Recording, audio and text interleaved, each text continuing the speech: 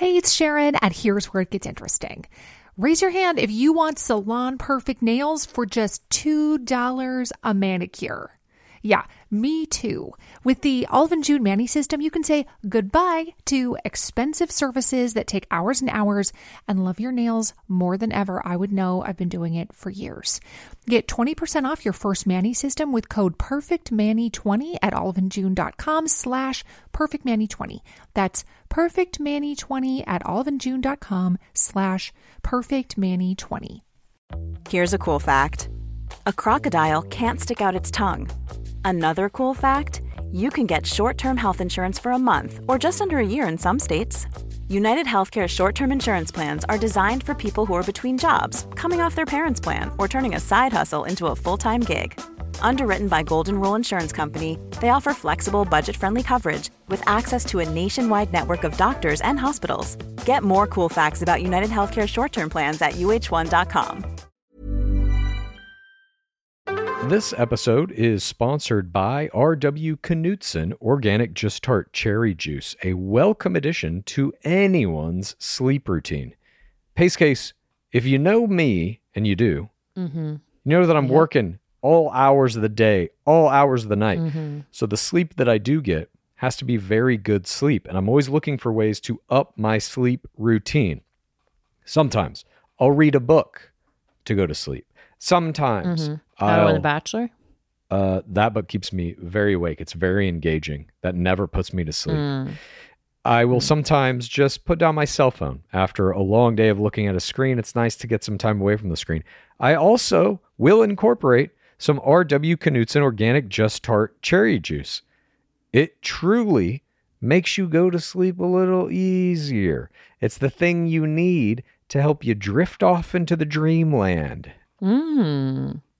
As more and more people are looking to prioritize sleep, Organic Just Tart Cherry is having a moment thanks to Tart Cherry's potential sleep-related benefits and potential to aid in muscle recovery when you get those gains like clues. We're seeing this in the viral Sleepy Girl mocktail trend on social media. R.W. Knutson has a whole lineup of natural juices with zero added sugar, so you can feel good about adding them to your wellness routine. It's all about celebrating those daily wins. Organic Just Tart Cherry Juice is made from tart cherries, which may help you get a better night's sleep because they have natural melatonin. R.W. Knutson crushes only 100% real ingredients, so you can crush everything you do. Pick up a bottle at your local grocery store today. It's the Game of Roses. Welcome to the Game of Roses. This is the Game of Roses. Welcome to the Game of Roses. So we made a little pack of all of our favorite things that we gave for the nurses and the doctors. We've been loving it. And they've been loving it. We've been fueling them with, will you hold it, baby? With our favorite protein bars. Hold it up from Garden of Life. Yep, the protein bars. Our Smart Sweets, we love those. Kick the sugar. And then we even gave them our favorite protein powder. Welcome to Game of Roses. This is Pace Case. This is Bachelor Clues, and it's Thursday, so you obviously know what this episode's going to be. This week. A TBT. In Bachelor Nation. A TBT. Isn't TBT like, Throwback Thursday? What's a Thursday thing? Yeah, I was trying to think of what a Thursday thing would be. Well, when we get to Screams from the Pit, it might be a little bit of a TBT, at least for me. But before we get into anything today, we have to mention something you might have seen floating around the social media sphere. A few posts from superstars Danny Padilla and Ember Ambrose sporting some incredible new Gore shirts. This is new Gore merch, ladies and gentlemen. All of our old merch is now offline. If you got it when it was available, enjoy it, savor it, because it's gone forever. And next week, the shirts you've been seeing in these social media stars' Instagram posts and stories, they will be made available to anyone who wants one. So we're going to be posting links, reminding you on next week's podcast. So get ready to adorn yourself in the finest clothing that you have ever owned? It'll definitely be the most complicit clothing you've ever owned. And I've reposted these adorable merch videos in our Instagram story. So check them out. But you know it's Thursday. You know how we actually start all of our Thursday episodes. Talking about what's happening in the world outside of Bachelor Nation, but how it's related to Bachelor Nation. This is Game of Roses. State of the world. So a lot's been going on in the world. All right, we got the Suez Canal blocked by a giant container ship, but it's out of there. They got it moving, and goods and services are flowing free once again. Capitalism always wins. I loved that boat play. Strongest boat play I've ever seen. We got President Joe Biden's dog Major attacking a second person in the White House. We got Visa, one of the biggest financial institutions in the world, announcing that it is going to start using blockchain technology and cryptocurrency to resolve certain transactions. We got Matt Gaetz in a sex trafficking investigation. We got ex-President Donald Trump launching a new website this week, 45office.com. We got Pfizer saying kids can take the COVID vaccine now. We have Arkansas passing an anti-trans healthcare bill. And, of course, the biggest news is the murder trial of Derek Chauvin is underway currently in Minnesota. Obviously, the biggest news in our nation. I think even globally, people are watching to see what happens. We are recording this on Wednesday, which was day 3 of that murder trial. We all know that Chauvin murdered George Floyd. The act, which was recorded on video, became the catalyst for last year's BLM protests in every major city across the country, sparking new conversations about police brutality, racism, the role police should even play in our modern American society. And this trial is being broadcast live as entertainment, and there are mixed feelings about if we should all be watching it like any other reality TV show. This trend really started with the OJ trial back in the 90s, which was broadcast on TV. There was all kinds of court TV, true TV style coverage of it. And then obviously it became one of the biggest scripted shows, well, a couple seasons ago. Ryan Murphy did it on FX. That's how I experienced it, through the scripted shows.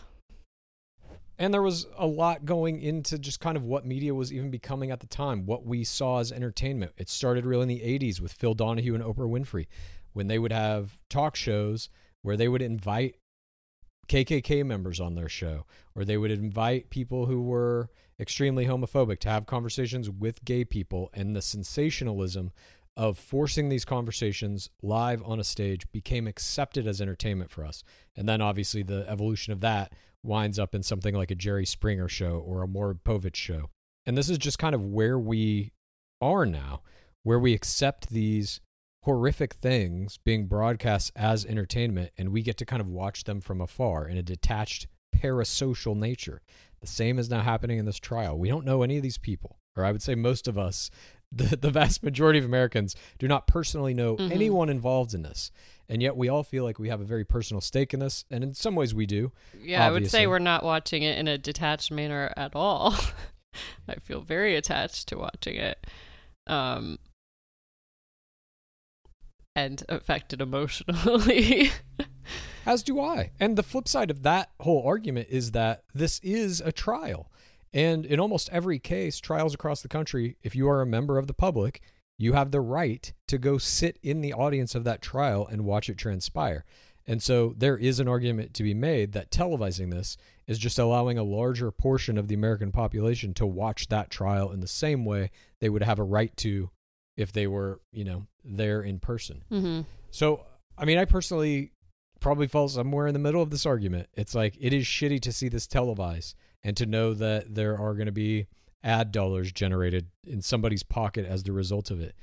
But the flip side is, this is such a monumental occurrence in the American legal system, and the outcome of this trial is, it's going to set a new precedent for if cops will be held accountable or not.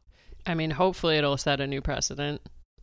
Or it'll follow the fucking old precedent. Yeah, maintain the old one. And then, we're all anxiously awaiting what that's going to mean in terms of another round of protests. What is going to happen in Minneapolis the day the verdict comes down? If it's not, we all saw him commit murder. We've all seen the tape. He definitely committed murder. So now we are just watching to see if the courts will uphold that reality or if they will not. And if they don't, the entire justice system in the United States of America is really on trial in this moment that we're all watching, I feel like anyway. I think it definitely is. There have been protests in the streets this week leading up to this, but I'm sure that will only escalate at the end. I'm really hoping that it goes differently. Cops across the country are almost never prosecuted for brutality against our citizens, especially not murder. So I'm very curious to see if we will see actual accountability. Even if it doesn't go that way, I don't think it will. It'll be a blow, but it won't stop this movement. And it truly is all up to those jurors. This is a jury trial. They will be the ones making the final verdict on this. And I have to imagine they're all aware of how much is riding on this, the weight of what this decision will mean. Yeah, the OJ trial didn't have this type of weight to it. I think it had a pretty significant weight to it. How old were you when the OJ trial was going down? I'm pretty sure I wasn't born. What? Yes, you were. I was a child. Right. A very young child. I was a very young adult when this was happening, and there was definitely a lot of weight to it. It was, all eyes were on this. But it wasn't like the BLM movement. No, certainly there had not been giant protests, but right prior to this were the Rodney King trials, and all those cops got off. And so the country was just like ready to fucking explode. And if OJ would have been found guilty, at this point, I think we all think that he did do the murders and he kind of got away with it. But people were expecting there to be huge protests in the streets if he was found guilty, et cetera, et cetera. Definitely all eyes were on that trial. I don't think it was as much, like you're saying, I agree with you, it wasn't as much of an indictment of the police system as a whole as this is. No, I know it was an important trial, but this feels a little different. I would imagine, I was so young, though. We can't know. Of course. And that was also, O.J. Simpson was a huge celebrity. There was that strange component to it that I think fueled the idea that it was entertainment, because now we were watching like a celebrity on TV. Yeah, it's a trial, but like we've seen him in movies and shit. He's been on TV for decades at that point as a sports commentator, and it lent an air to that whole trial that it just was another TV show. This, I think, is drastically different in that it's way more serious. But Pace Case, how does this relate to The Bachelor? Making money on human suffering. Is that what you're thinking? That is certainly one way. But it's woven into the very fabric of our country, just as The Bachelor is. And George Floyd's murder and the subsequent Black Lives Matter protests that erupted all over the country last year, it's what gave us Matt James. It's what was the catalyst for season 25, which is now just wrapped up. And so we are starting to see the culmination of all of these events is now coming to fruition. And it has rippled through Bachelor Nation to give us season 25, to give us Matt James, to give us Rachel Kirkconnell, the Antebellum photos, to give us the Dark Lord Harrison interview on Extra with Rachel Lindsay, his subsequent excommunication from the franchise. And now Will we get a trial of Chris Harrison? I don't know. We're going to get to some of this later in the news about what his effect on the game still is, even though he's not in it. There are things happening as the result of the possibility of him returning that are affecting the very next seasons of the show we might be watching. And this is all tied directly into the trial that is currently happening in Minnesota, which is I know people don't see the correlation, but I'm sorry, it's right there. George Floyd is murdered. Black Lives Matter protests happen. The Bachelor diversity movement happens on Instagram as a result. And then Matt James is announced as the Bachelor as a result of that movement, which then... Oh, 100%. Are people arguing that? Maybe the producers. Well, I think a lot of people who watch The Bachelor don't see the parallel. I still think there's a massive amount of people in the country who think The Bachelor is just frivolous reality TV show entertainment. And obviously it's not. It's tied into all of this. And even the idea of like, what even is frivolous reality show TV entertainment anymore? I don't think that exists, but I think people are still lying to themselves that it does. They're not looking behind the curtain and saying, look at the people making this and why they're making it, what they're selling you, how much money they're making off of it, and what truly is the thing they're presenting to you to make that money. I don't think many people ask those questions, and now we're starting to see that when you don't ask those questions, you get a season 25. Yeah, you need a lot of retrospection in order to adjust, and it doesn't seem like the show was doing that. I wonder if they are now. But it can be kind of tough to examine why you like a certain reality show. At least for me, I instantly think of the what I call the cringe dating shows that I watch that I am fascinated by. And it's like, what is it about them that I like? The cringe is real. I think that's what you like about it. That's what I like about cringe. I love cringe. Don't get me wrong. I loves me some good cringe. Pee-pee cringe, oh, goddamn. That's the finest cringe. I'll watch that pee-pee cringe all fucking day long.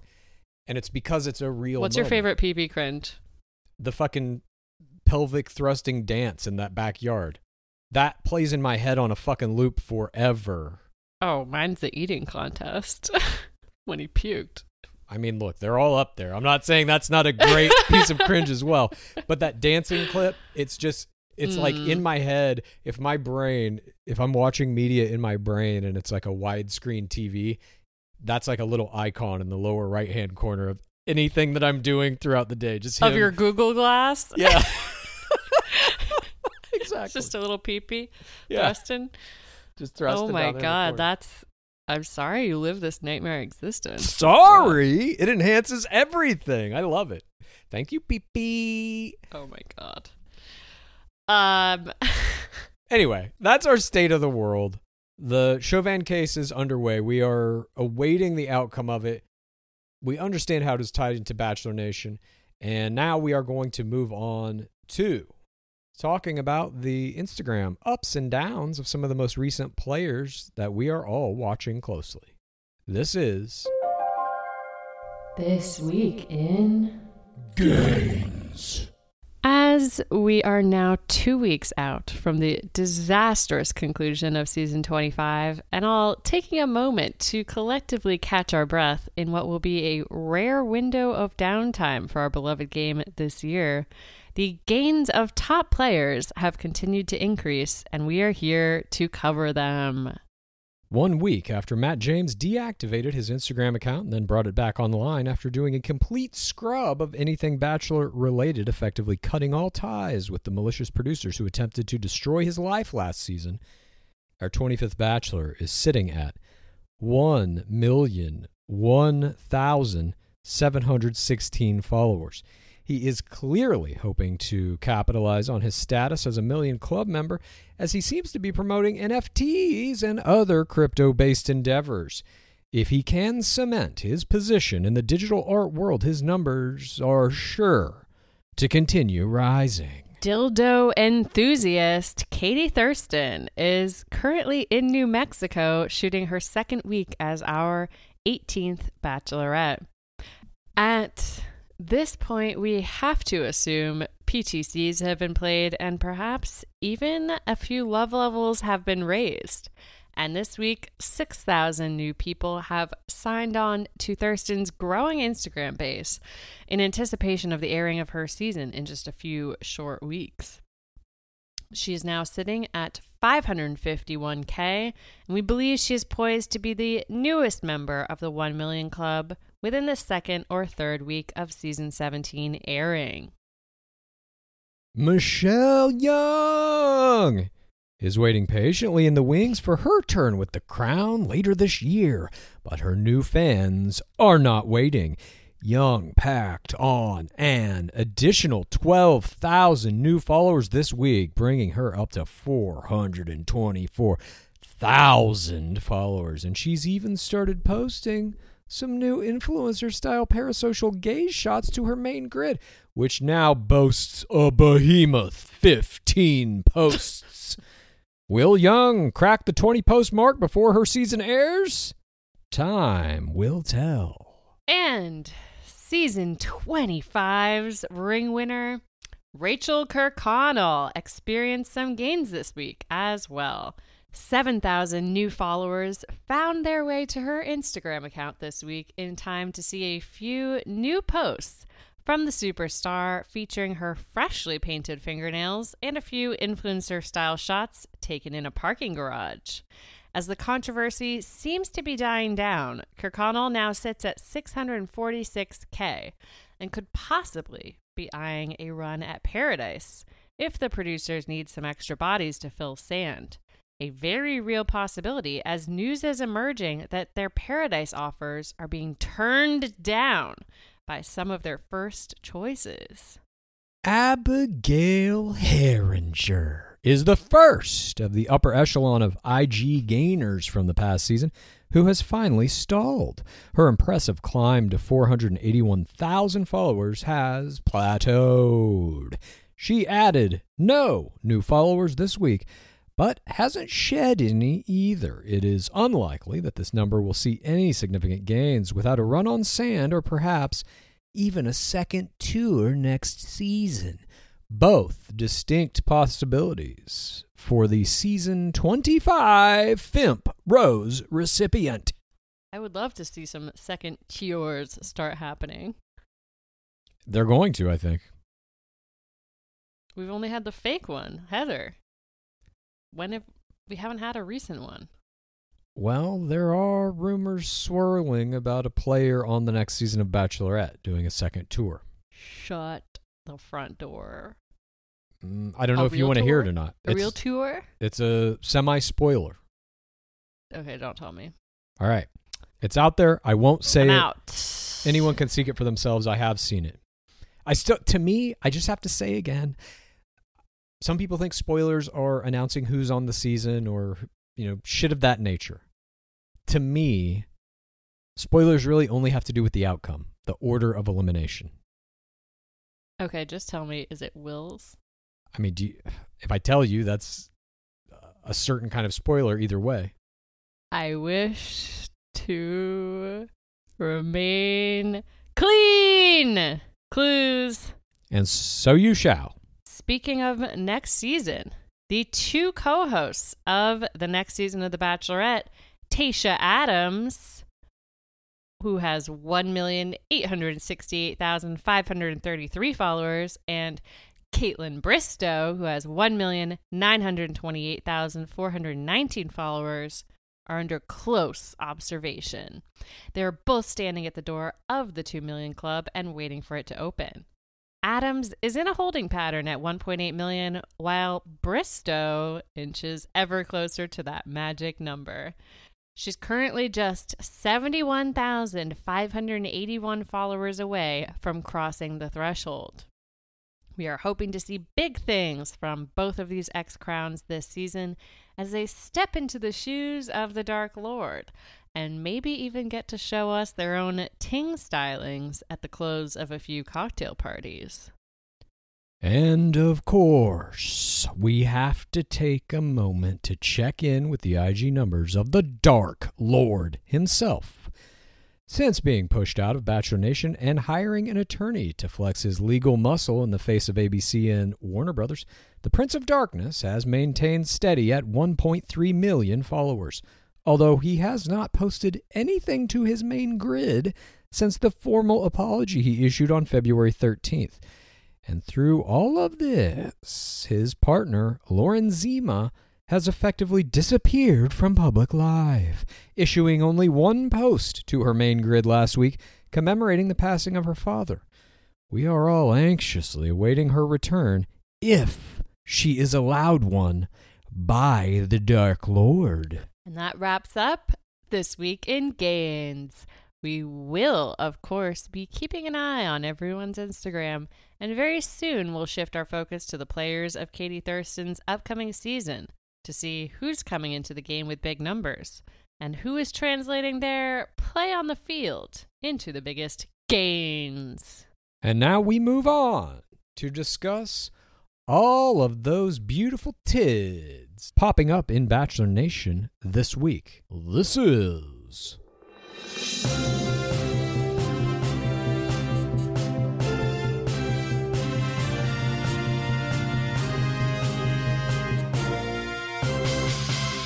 Bachelor Nation News. First up in Bachelor Nation News, Ashley Spivey from Brad Womack's second season announced a leave of absence from Instagram due to Bachelor Reddit trolls. She announced in a red background, white text Instagram story, "At some point in the past couple months, someone tried to hack into my account and I changed the password and can't remember it. For some reason, Insta won't send it to me. Regardless, I was trying to deactivate my account for a while. But since I can't do that, I'll just delete my app. I'm fine. I'm just not enjoying my time here. I want to use these alone days as a time to recharge and not get a bunch of shit from Reddit or those annoying accounts. See y'all soon." This comes after many from Bachelor Nation are being driven off the platform, including Rachel Lindsay, Matt James, and podcaster Brett Vergara. And we're even seeing stuff like this on a bigger scale. Chrissy Teigen got off Twitter for a very similar reason. And this idea is now gaining more and more steam that these social media platforms are so fucking toxic, people would rather get rid of them. Even people who make their livings off of them in one way or another, which is pretty fascinating. Fascinating and dark. And I also completely understand because, like I've said, I've been driven off our Instagram as well. But Brett apparently got a death threat phone call. That's pretty fucking scary. So we got to just delete all our accounts and not answer our phones. People just have to stop being so shitty. The attitude about it's very interesting. I'm a big video game player. I have been a big video game player for my entire life. All the way back to when video games weren't even online, to when you had to buy a cartridge and blow on it and put it in a little box and press power, and you were just playing it on your TV, and like it did not connect to the internet. Sure, a Nintendo, an Atari, a ColecoVision, however far you want to go back. But eventually, the internet got invented. And then video games started being played over the internet. You could play it with other people who were not in your same house, who maybe were not even in your same country. And then at a certain point, video games and online communication started to merge. You could chat with people while you're playing. You could type little things out to them. And then eventually you can even put on headphones and talk to them while you're playing. All of these video game environments are incredibly toxic. It is constant insults, constant racism, homophobia at all times. All of these different video game companies have tried to curb this. You can report players if they say bad shit, if they're doing bad shit in the game. Sometimes they get banned, sometimes they don't. But there's got to be a way to alter people's motivations to behave this way online. I don't know if it's punitive. Very rarely does negative reinforcement work to curb any behavior. More often, you have to find some kind of positive reinforcement, something to motivate the desired behavior instead of to suppress the undesired behavior. You get 20,000 points if no one reports you this month.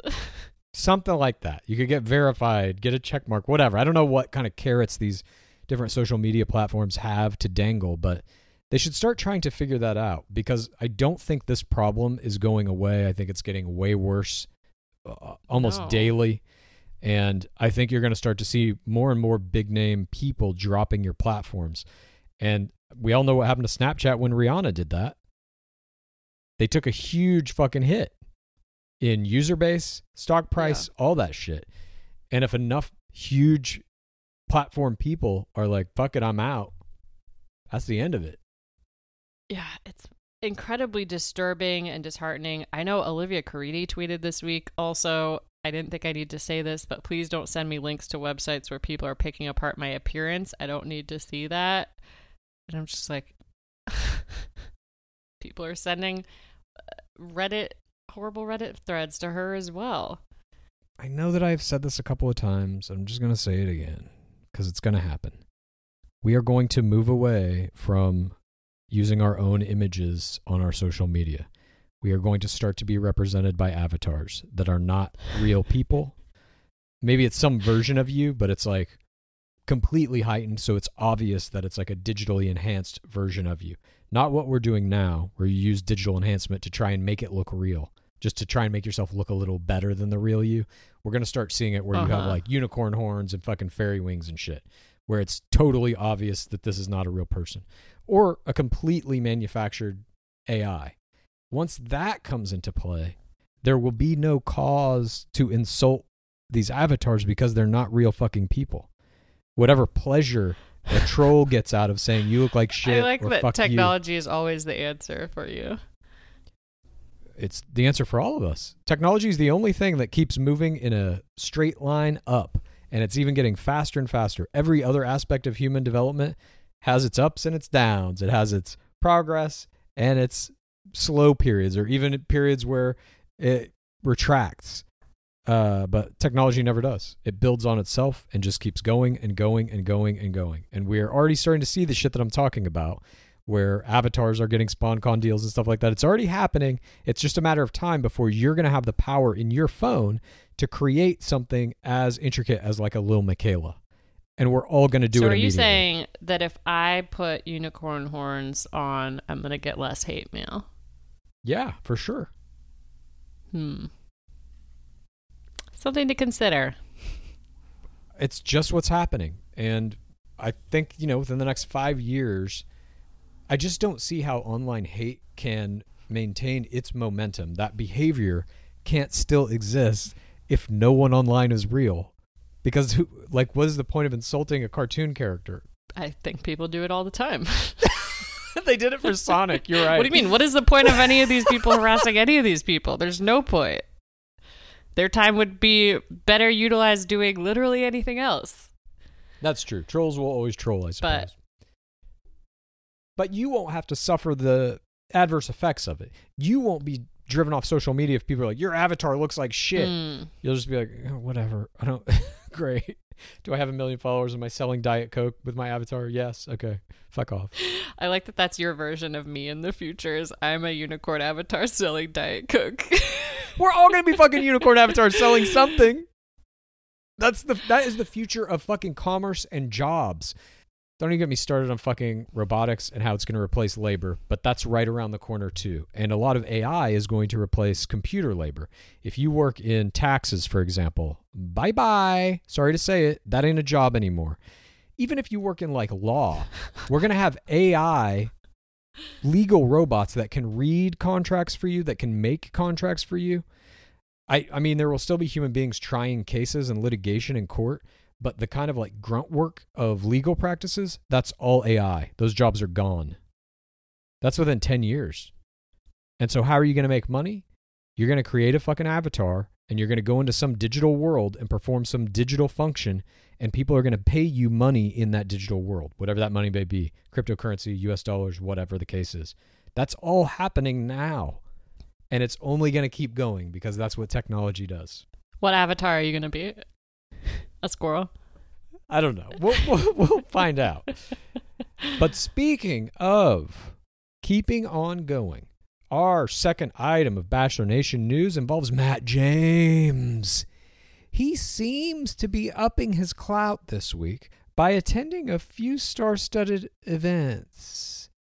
News emerged of James playing poker with Melissa and Joe Gorga from The Real Housewives of New Jersey, and images surfaced of James at a UFC 260 viewing party with none other than Travis Barker, Megan Fox, and Kourtney Kardashian. That's correct. Matt James is hanging out with one of the Kardashians. Video of this event surfaced in which James appears to ask Megan Fox for a slice of gum. She obliges. More photos and reporting on the event emerged this week confirming the attendees. We are not sure how Matt James gained an invite to these events, but he appears to be breaking away from the Bachelor franchise in an attempt to parlay his reality TV fame into more legitimate levels of celebrity, co-signed by some of these A-listers. Now, we saw this happen with Madison Pruitt at the end of her season when she surfaced in videos on Instagram hanging out with one Selena Gomez. And we've seen PP hanging out with members of the Kardashian family as well, such as Caitlyn Jenner. Playing golf with Caitlyn Jenner, the Dark Lord's chosen sport. Engaging in these devilish games with, I mean, the biggest A-list reality TV stars on the planet. I think this is just a thing that's happening now. We saw Tyler Cameron, obviously, dating Gigi Hadid for a little while. We've seen Will Adams is now engaged to Sarah Hyland. We saw Colton Underwood hanging out briefly with Lucy Hale. This sucking up of the Bachelor stars into this real-world A-list celebrity, I think, is something we're going to see more and more of. And I think every subsequent lead is going to be privy to higher and higher degrees of famous people. I think Katie Thurston is going to come off her season. And who is she hanging out with? Ariana Grande? Jesus. Lil Nas I was trying to X? think of who the most famous person is. Billie Eilish. Love to see something like that. Zendaya. Love Get to some see that. Gen Zers in there. I'm very curious who Matt James is going to date next. This is not looking good for Heather Martin if he's with the Kardashians. Totally agree. I'm curious to see who he winds up with as well. But congratulations, Matt James. You are playing this game absolutely correctly. And the cold cut with all things Bachelor related is just a fucking beautiful move. It's like, I did what you wanted from me. You guys totally fucked me. Thanks for the 1 million Instagram followers. Bye-bye. Yeah, I remember, I think the Madison Pruitt, Selena Gomez photo, the caption was like winning or something. And I was like, that is exactly what it is. You are now hanging with the most famous people that exist. And it snowballs into this other thing like we were just talking about. I'm now wondering, how the fuck does he know them? How did he get this invitation if not because he's the Bachelor? Like, that's the only reason these people know who he is. And so are they just kind of collecting They watch The him? Bachelor, I guess. Yeah. Are they like, we're going to have a UFC 260 party. You know what we should do? Let's see if the Bachelor wants to come. Like, how do they know him outside of it? You know what I mean? Has he been DMing them? Is he working on projects with them? I don't understand how that relationship happens, whoever the relationship is with. Right. I don't know who invited him to this event or to either of these events. Yeah, it's probably like publicists who are putting these people together for like SpawnCon and whatever. That probably is it. Because I think the Vegas thing was some sort of SpawnCon. But just a wild merging of worlds. Speaking of things that are happening to celebrities, our next item of Bachelor Nation news involves Becca Martinez from Ari Lyondike's season of The Bachelor. Becca posted about an incident in which she was assaulted by a teenage boy on her Instagram main grid. The caption reads, "I was just out taking a walk, looking like this, pushing my sleeping baby and holding hands with my toddler, when a teenager skateboarded by and grabbed my ass. I felt totally powerless as I screamed at him, 'That is not okay. What the fuck is wrong with you?' I wanted to chase him down and pull him off his skateboard, punch him in the back. Do something, anything to get through to him that what he did was so wrong. He looked so casual, not even in a rush as he whizzed on past down the sidewalk, only glancing back when he was a block away. Ruth was so shaken. She kept repeating in her 2-year-old voice, 'You okay, mommy?' I'm not okay. I'm mad. I'm mad that this kid felt bold enough to touch me in the middle of the day in a neighborhood with my children by my side. What the fuck is he going to do to a woman when he's an adult in the cover of night? I'm mad that this isn't the first time. I remember being alone on the beach at 21. When a man walked up to me with his dick in his hand, I felt helpless then too. I hate this. I hate that this is the world my daughter will grow up in. I don't care what you have to do to teach your sons to respect the people around them. Threaten to chop their balls off. I don't give a fuck. But I hate knowing that there are predators around every turn, every corner, and the world will always be unsafe for women." It is horrifying that this happened to Becca. and I am so sorry that it did. It's unfortunately so commonplace, and I found this story to be triggering because it just reminded me of all of the various times that this has happened to me. And I was even talking to Clues about this beforehand. I was like, yeah, it happens almost constantly, especially in like certain situations. I remember when I was going out to bars when I was in Europe, and it would happen more than once per night. That would always happen. It's just very commonplace, and it shouldn't be. And nothing protects you from it. Whether you're a celebrity like Taylor Swift, who sued that guy for grabbing her ass, or you're with your babies like Becca Martinez, it fucking sucks. And I don't. How are your AI characters gonna solve this one, Clues? We live in a digital world where no one can touch anyone. No one goes outside. Yeah. I mean, as the climate starts to collapse, that'll become a necessity as well. Oh, that's something to look forward to. But yeah, this is terrible. I obviously, too, am like sorry that this happened to Becca. Sorry that she had to go through this. And it's always fucking shitty to read about things like this. I don't know if for like who in society it can kind of, we tend to ignore these things when they happen, but then you see it happen to somebody that you're following on social media, and it just brings it right back front and center, and you're reminded of how pervasive it is constantly. And like you're saying, she's out with her children, and this kid just fucking rides by and does this on a bike. It's terrible. Yeah, and I was thinking about, like, what if we posted every single time that this happened? That would be like half of my Instagram feed. Yeah. I do think there is a time coming in the very near future. As we all know, we currently live in a extreme surveillance state. The police and the FBI, the NSA, they have the ability to literally watch anything that is happening to anyone at all times. When you're on your computer, the camera that's looking back at you, even if it's not in quotes on, the NSA can look through that camera at you. They can see everything you're doing online, any security camera that exists in the world or on your phone, anywhere, whatever.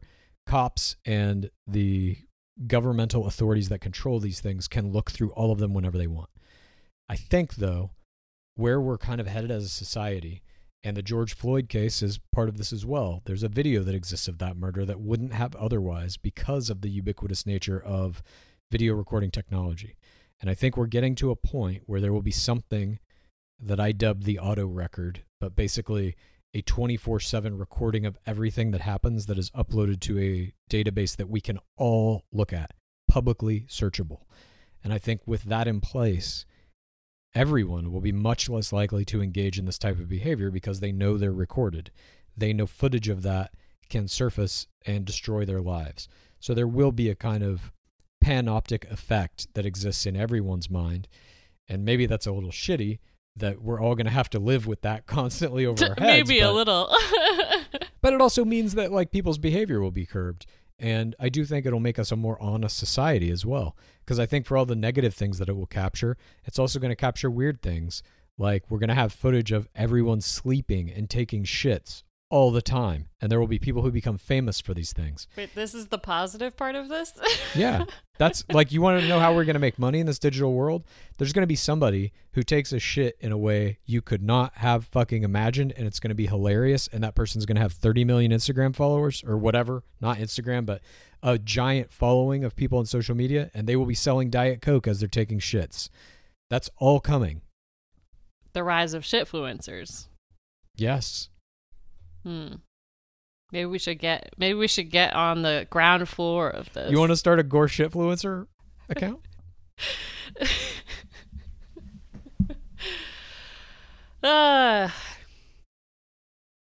Praise be the off season. Praise be the off season. But sincerely, we wish you well, Becca, and hope that the trauma caused by this event isn't so overwhelming and that you come out of it okay and are able to move on. Speaking of everything constantly being recorded, Our next piece of Bachelor Nation news involves the arrival of Nice. Glitter Baby 2021. Coach Crystal Nielsen and Father Miles Bowles began their journey to the hospital late Monday night to induce labor. She has been compulsively chronicling her breeding adventure via her Instagram stories, where she has thankfully found time to include a few SpawnCon posts on her way to the hospital. We are recording this Wednesday afternoon at 4:22 p.m., so it is completely possible that by the time you're hearing this, Glitter Baby will be breathing the same air the other 7.7 billion of us currently do. Glitter Baby is now sitting at 25.4 thousand Instagram followers, and we expect to see an increase once she is among us. Glitter Baby is the first parasocial power fetus to emerge in 2021, and the Lyondike twins are next in line. They already boast 252,000 followers, a number that is certainly out of reach for Glitter Baby 2021. Nonetheless, we wish Glitter Baby a happy and healthy arrival into this crumbling world.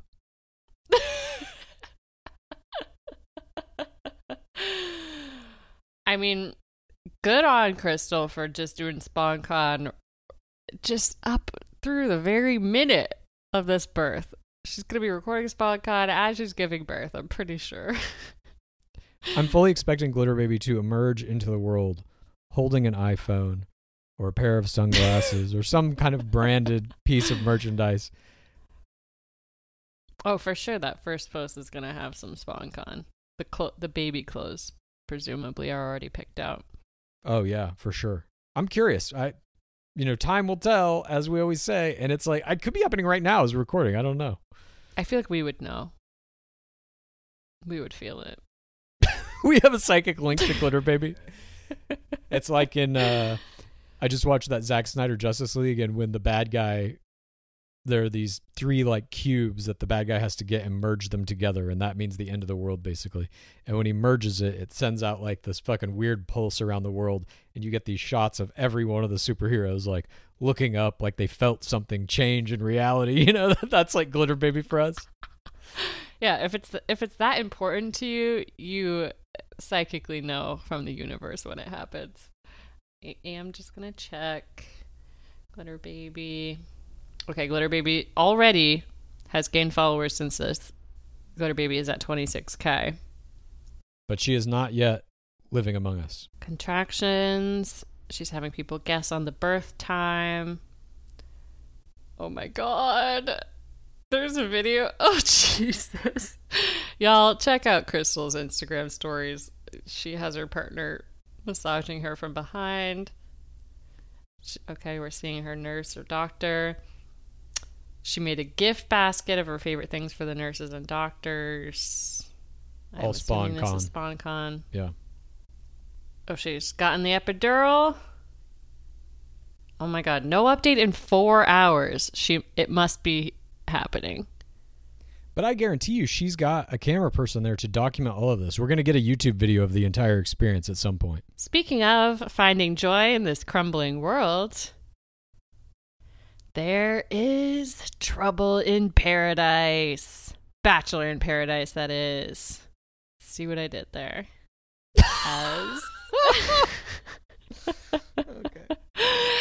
As Katie Thurston's season of The Bachelorette is currently shooting, producers for the upcoming season of BIP are hard at work, putting together the roster of all-stars who will touch sand for season 7 in Mexico this summer.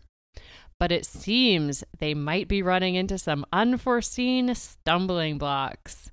With the largest pool of potential Paradise players we have ever seen, producers are setting their sights on some blue-chip players like Baylock Eye, Tia Booth, and even former Crown Becca Kufrin. Their hesitation to accept the offer seems to be rooted in the current uncertainty of DLH's possible involvement in the season and the general direction the show is heading, where player abuse is concerned.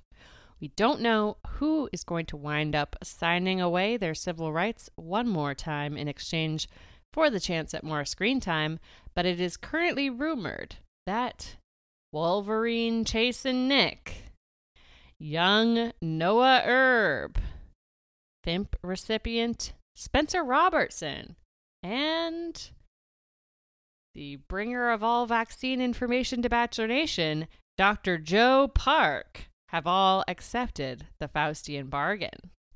This is very interesting information. This was an article that came out in Cosmo that says producers are offering people sand and they are saying no. And it supposedly is more than one, and it supposedly is some of their first choices. I don't know that this has ever happened before. I mean, presumably they've asked ex-crowns before who have said no. Sure. But I think never it's not seen it. just the crowns. I think it's like the rank and file people who are just from other seasons are like, yeah, I'm good. And I also wonder if some of these players are asking who's going to host, and they're like, we don't know yet. And they're like, then I'm out. Mm-hmm. Yeah, I'm notably seeing Ivan Hall missing from this. But he famously did the first ultimatum, so if DLH is there, he ain't. This is just another example of potentially players being able to shape the show. Now, as we're seeing, Chase and Nick, Noah Erb, Spencer Robertson, and Joe Park have reportedly all said yes. So those players are locked. But if all players had banded together prior to this season and said, if you get a call from the producers, we collective bargain this. We say no one is going to play on Paradise unless it's not Chris Harrison, that would have happened. They had a chance here to potentially lock him out. I don't know what the case is. If these players who have already agreed to it have made some kind of a deal, I don't know how they bargained their way into the show. But that chance existed. I don't know if it still does. Yeah, I have a feeling a couple of those guys don't give a fuck if Chris Harrison is hosting or not. But time will tell. Indeed. Hopefully. And to wrap up Bachelor Nation News, we got a few happy birthday wishes to dispense. Happy birthday to Faceplay champion and Mouthing Off podcast host Olivia Caridi. She turned the ripe old age of 29. We hope this last year, your 20s, is a great one, Olivia, and many more successful podcasts to come will be the result of it. And, of course, happy birthday to the TikTok queen of Bachelor Nation, Madison Pruitt. It was her birthday on March 25th. She turned 25, inching ever closer to that magical age in which she might get to wear the crown. What is that age? 26 to 32. Oh, I could still get it. That's Absolutely. good. On the cusp. But that's it. That's all the news we have for this week. And now we move on to that segment of the show in which we discuss all of the plays that our favorite players are making off the field and in the primary world of ones and zeros, the digital landscape to which we will all upload in the very near future and forget the problems of the physical world that plague us now every day. This is the parasocial play of the week. First up in parasocial plays, Listen to Your Heart star and the second highest TikTok champion of Bachelor Nation, Danny Padilla, performed a high-quality unboxing video of Game of Roses merch this week on his Instagram story, demonstrating that he not only deserves to be the parasocial powerhouse that he is, but also that he is very for TRR. which was never in question. Our second parasocial play that we want to highlight this week belongs to Maggie Tariq. She took to her Instagram story in full PPE to post about how she's giving out the COVID vaccine all day with a Pfizer gif and the hashtag pharmacist on duty. We thank Tariq for her service in helping get out these invaluable vaccinations. And as we find ourselves getting deeper and deeper into the world of crypto, Matt James made a parasocial play this week where he took to his Twitter account to announce his arrival on the BitClout website. BitClout is a relatively new idea that creates new crypto coins for various celebrities. The value of these coins then fluctuates in accordance with the celebrity's perceived clout. For example, Elon Musk has the highest valued coin at $90K. As of James's tweet, his coin value was at $0. But maybe after hanging out with the Gorgas and the Kardashians, it'll go up. The interesting thing about BitClout is that in most cases, the celebrities have nothing to do with the creation of their coin. Instead, it's merely the idea of their fame that has been turned into a commodity on this site. In a way, it's removing the middleman in standard social media that requires you to generate a high enough number of followers to then be turned back into a monetary value through SpawnCon deals. BitClout simply offers the idea that the number itself should be monetary to begin with. It's unknown if BitClout will stand the test of time, but Matt James is certainly betting that it will. I'm loving the turn Matt James is taking into heavy crypto identity, heavy NFT identity. I could not be happier about it. It has been a sharp, hard pivot. While all these plays were fantastic, there was, of course, one that stood out. That was our winner. Because the raw power of what we saw here parasocially is something I don't think we've ever seen before. This is a parasocial star unlike any the world has ever known.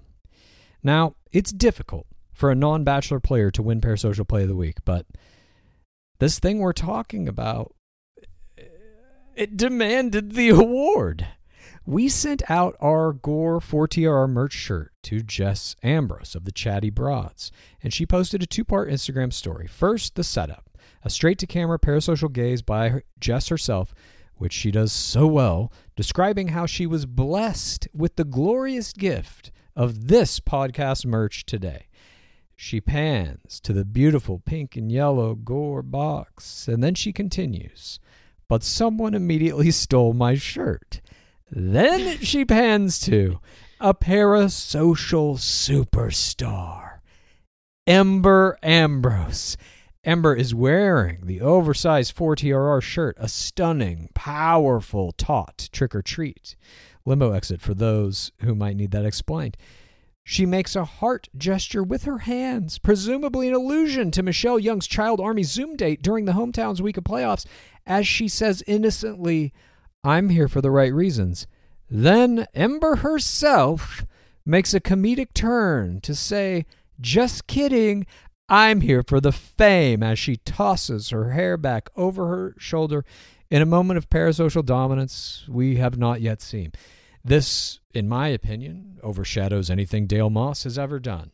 It overshadows anything Tyler Cameron has ever done. It overshadows anything any player in the history of Bachelor Nation has ever done. This is the parasocial play of the week. It is the parasocial play of the year. It is the parasocial play of the decade. It is the parasocial play of human history, as far as I'm concerned. Could not agree more. This was the cutest video I've ever seen in my life. It made everything that we have been doing up until this point worth it. And I thank Ember for the highlight of this period of time for me. When I saw Ember wearing the shirt, it was, for me, better than seeing Kim Kardashian wear it. I don't know how much enjoyment, entertainment I've gotten out of Ember's various performances that I see on Jess's Instagram stories all the time. But she's, I mean, sincerely, she's one of the funniest people on Instagram. I don't even think that's hyperbole. And to see her not only wearing our shirt, but to do a comedy bit in it, it was just the greatest gift I've been given on Instagram. So thank you, Ember. And we hope that you accept this award of Parasocial Play of the Week. One day we'll make it a real trophy and we'll give it to her. I would love to be able to send an actual trophy to anyone. God damn, we have to do that. But again, congrats, Ember. Fantastic work, and we cannot wait to see what you're doing next on the platform. And we just want to say, we talk a lot about human beings in the Parasocial Plays of the Week. Generally, they are submitting their nominees to us, and we are picking a winner. But we do have a notable mention this week. Someone who is not a human being. Our parasocial creature of the week goes to Pappy Babies Miller Keys of Deanie Babies and Kaylin Miller Keys. Deanie Babies posted a professional series of shots of Pappy this week with the caption, "With a body like that, a face like that, and legs like his, he's going to be a Victoria's Secret supermodel." This series of images of Pappy has 57K likes and 330 comments. At Pappy Toothless has 26.7K followers, just barely beating out Glitter Baby. And deserves every one of them. Pappy and Deanie Babies' presentation of Pappy is a true fucking thing of beauty. Deanie Babies is just one of the best at Instagram. I'm sorry, he just is. Yeah. Pappy's Instagram doesn't have that many photos. It's kind of a Michelle Young thing, but they are all in the same style. It's very beautiful to look at overall. So, congrats to Pappy, and congrats to Ember. And that rounds out our Parasocial Plays of the Week. Now, it is that time for Pace Case and I to cut all ties to the outside world and throw ourselves off from the edge of the pit and fall all the way down where we can scream as loud as we want without disturbing anyone else in the real world. This is Screams from the Pit! So earlier in Bachelor Nation news, we talked about Maggie Tariq getting out the shot, helping people get vaccinated. And today, that is what my scream is about. I have been volunteering with a local group who have been canvassing South LA to let people know about a local vaccine center called Kedron. They are going to be teaming up with a larger organization, Get Out the Shot LA. If you are in the LA area and you want to get involved with canvassing, you can email volunteers, 4, the word vaccines, @gmail.com.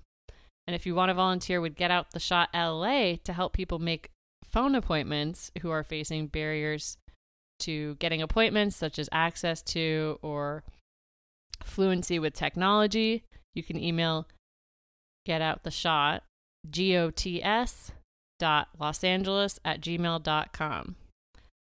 Tech accessibility is still a huge issue among the elderly and the disabled, and vaccine doses at this point are still heavily concentrated among white Americans.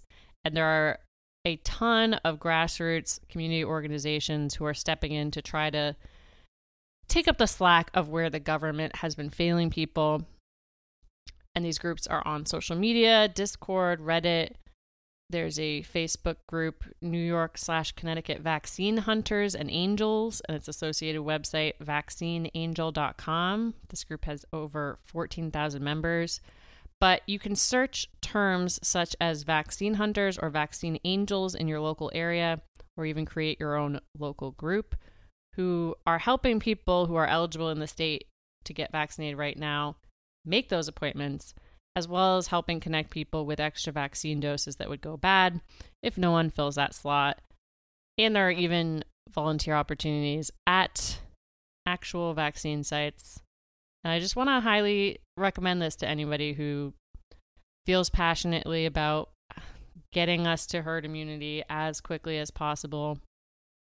I think it's a great way to help people.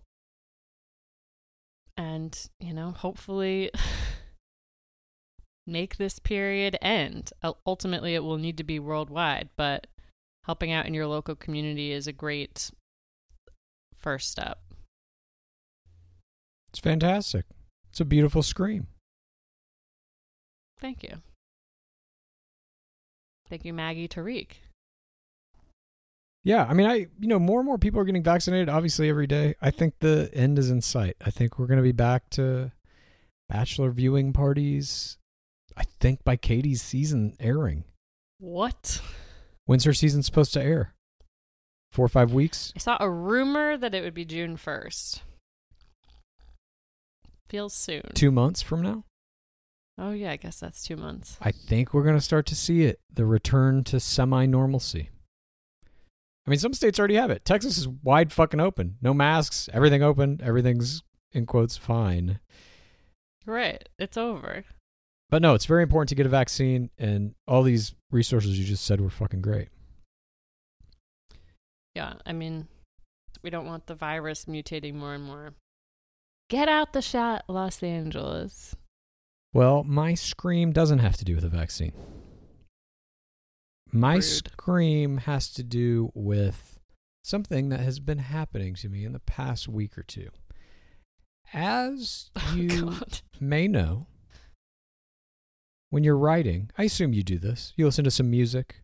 You have some ambiance going in the background as you write. Mm-hmm. Our podcast, full volume. Yeah. I do not do that. 2 times speed. That's amazing. I hope to get to that level. I usually have like some EDM or sometimes some ambient whatever or just EDM? Mhm. Seems aggressive. Yeah, some can be, I suppose. I just like to have like some audio pattern going in my head while I'm doing the verbal pattern of writing.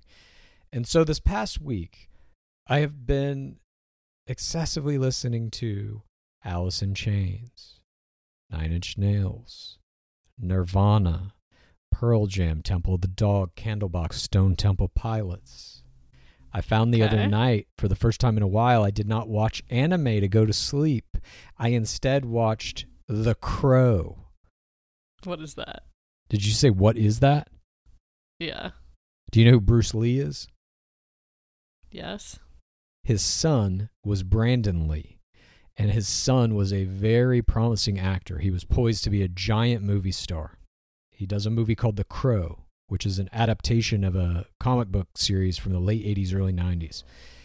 In the shooting of the movie, he gets killed in a scene where a guy has a gun that shoots a blank at him, and there was like a thing lodged in the barrel of that gun. The guy shoots him, and it kills him.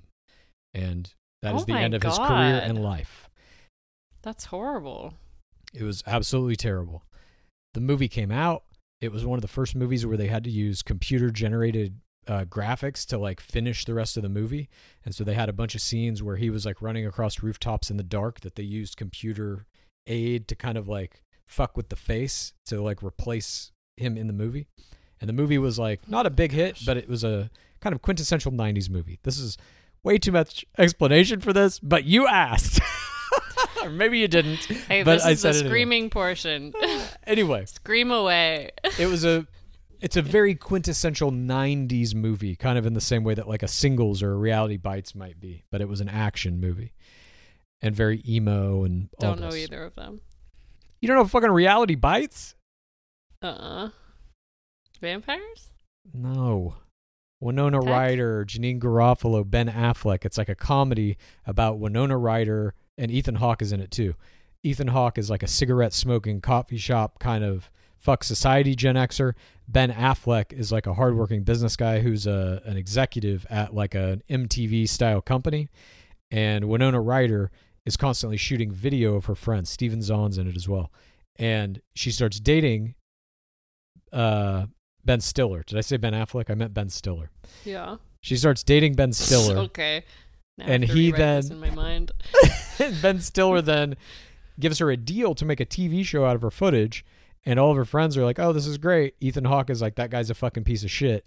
And then they take her footage and recut it into this like pretty packaged thing that makes them all look stupid. And Ethan Hawke is pissed, and it's like a love triangle. So the reality is the footage. But the bites is that it's not as great as you think it might be. Something like that. It's a very famous movie from the 90s. I'm sorry that you never saw it or whatever. It's worth seeing. Anyway. I was so young. So young. Not listening to the OJ trial. I was in my teens. I wasn't like an old man then. But I'm just saying, all of this is to say that I have been basically burying myself in 90s nostalgia. And I'm like, why the fuck am I doing this? And I'm realizing something. That by embracing The Bachelor, I have actually driven my Gen X roots so far down that I can barely remember them. And now, because we're constantly steeped in The Bachelor, which did not come on the air until 2002, I am like craving the era that existed before it, before there was a Bachelor. What was that media like? And also, really, before there was an internet. It's weird to be Gen X, especially because now my primary creative focus is on a millennial piece of media, which is The Bachelor. Mm-hmm. And as we're now seeing Gen Z come in, I feel like Gen X was removed by millennials, and now we're seeing millennials being removed from relevance by Gen Z as they are coming into the workforce, creating media, creating culture. And it's just a strange fucking experience to be like, I want to see a movie that happened in the 90s, because it's not just like pre-millennial now, it's also pre-Gen Z, and it seems so fucking dated that it is hard to reconcile that this is the shit I grew up on. These are the things that kind of gave me my first inkling into what media even is. And they are beyond antiquated to listen to. The sound of a fucking Pearl Jam song, which is just like a 5-piece band basically, or Nirvana, a 3-piece band, a bass guitar, a lead guitar, and a fucking drum set. Now everything I listen to is fucking EDM. It's all like computer noises and shit, like there's not a guitar in it. And even just hearing that, like guitar and drums, makes me feel old as fuck. But I also still love it. That's the flip side of it, is I'm like, fuck, Pearl Jam was good, dude. And that thing that we talked about at the beginning of last episode, Lil Nas X's video, I think is just like, that's one of the nails in the coffin of it. When I remember how powerful music videos were during the era when they were at their height, my childhood, my adolescence.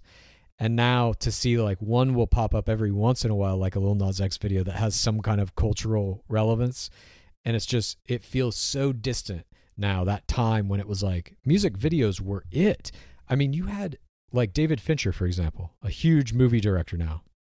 And I realize my scream truly is that like watching The Bachelor is in some ways the acceptance of the death of my generation. Jesus.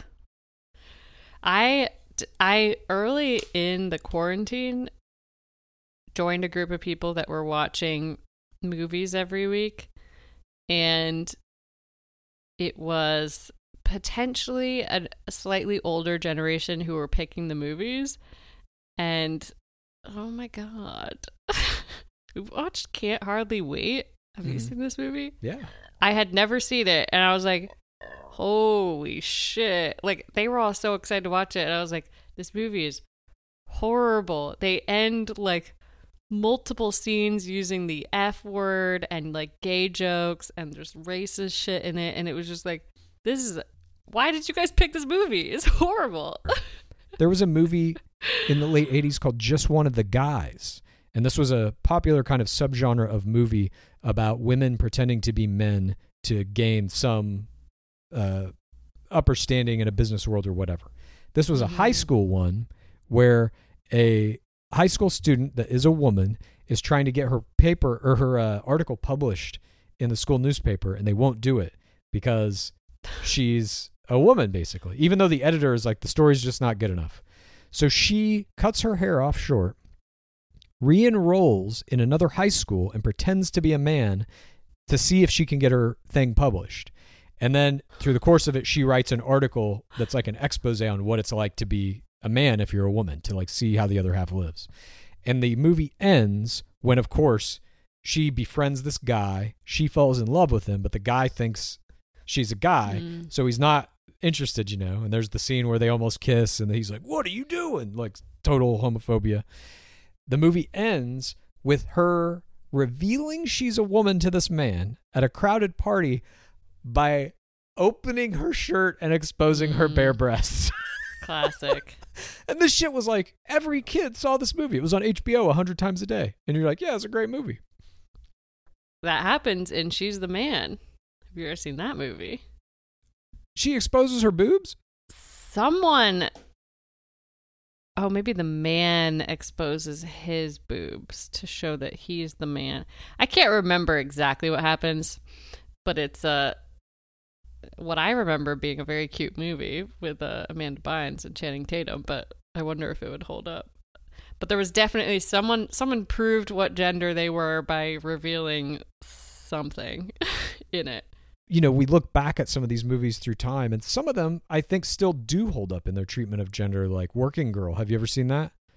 Harrison Ford, Melanie Griffith, Sigourney Weaver. It's an 80s movie about Melanie Griffith trying to make her way in the like male-dominated business world. It's a fantastic movie still to this day. Or 9 to 5. Have you watched it recently?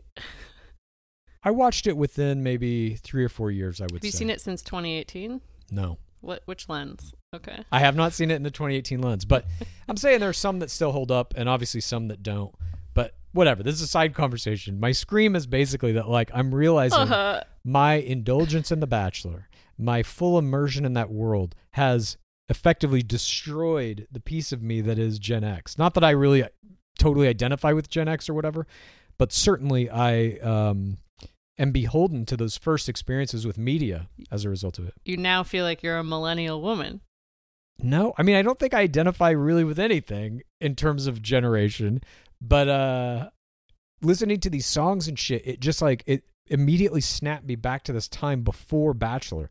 It's like maybe that's the true scream, is that I'm now evaluating my life and the passage of time in context to my relationship with The Bachelor.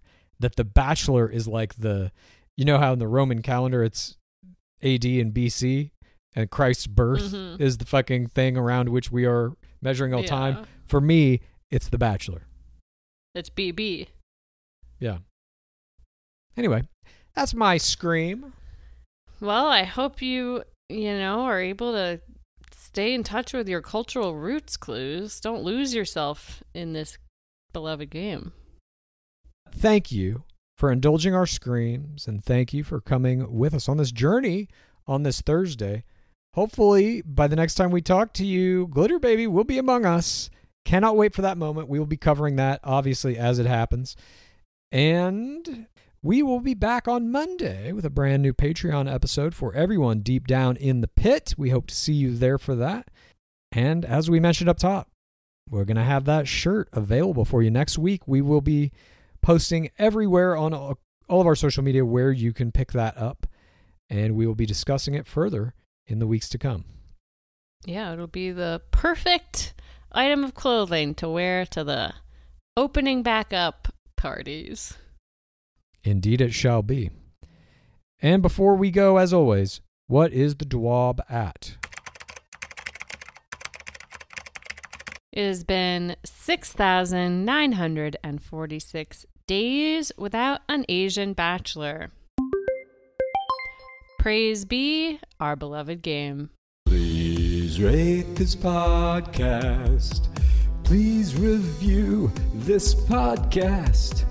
Please get a friend to listen to us, and then please rate this podcast. Please review this podcast. Please get a friend to listen to us, and then please rate this podcast. Please review this podcast. Please get a friend to listen to us, and then.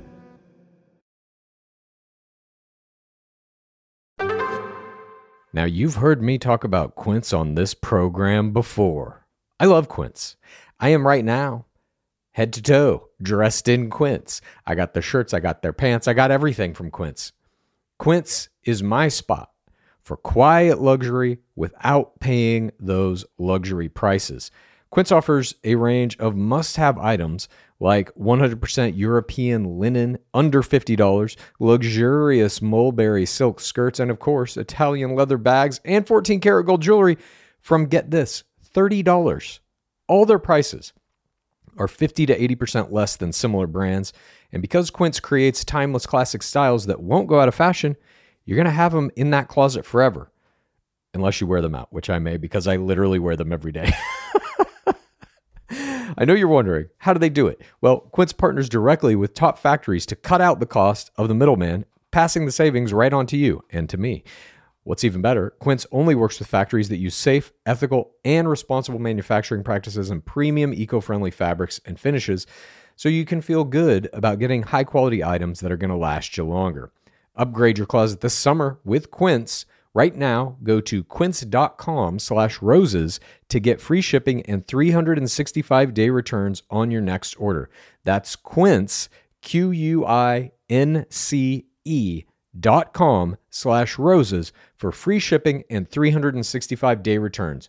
Quince.com/roses. We're coming out of spring and we're headed into summer. It's a great time of year. It's a time for renewal. For me, that means reconnecting with friends and family I haven't seen for a while.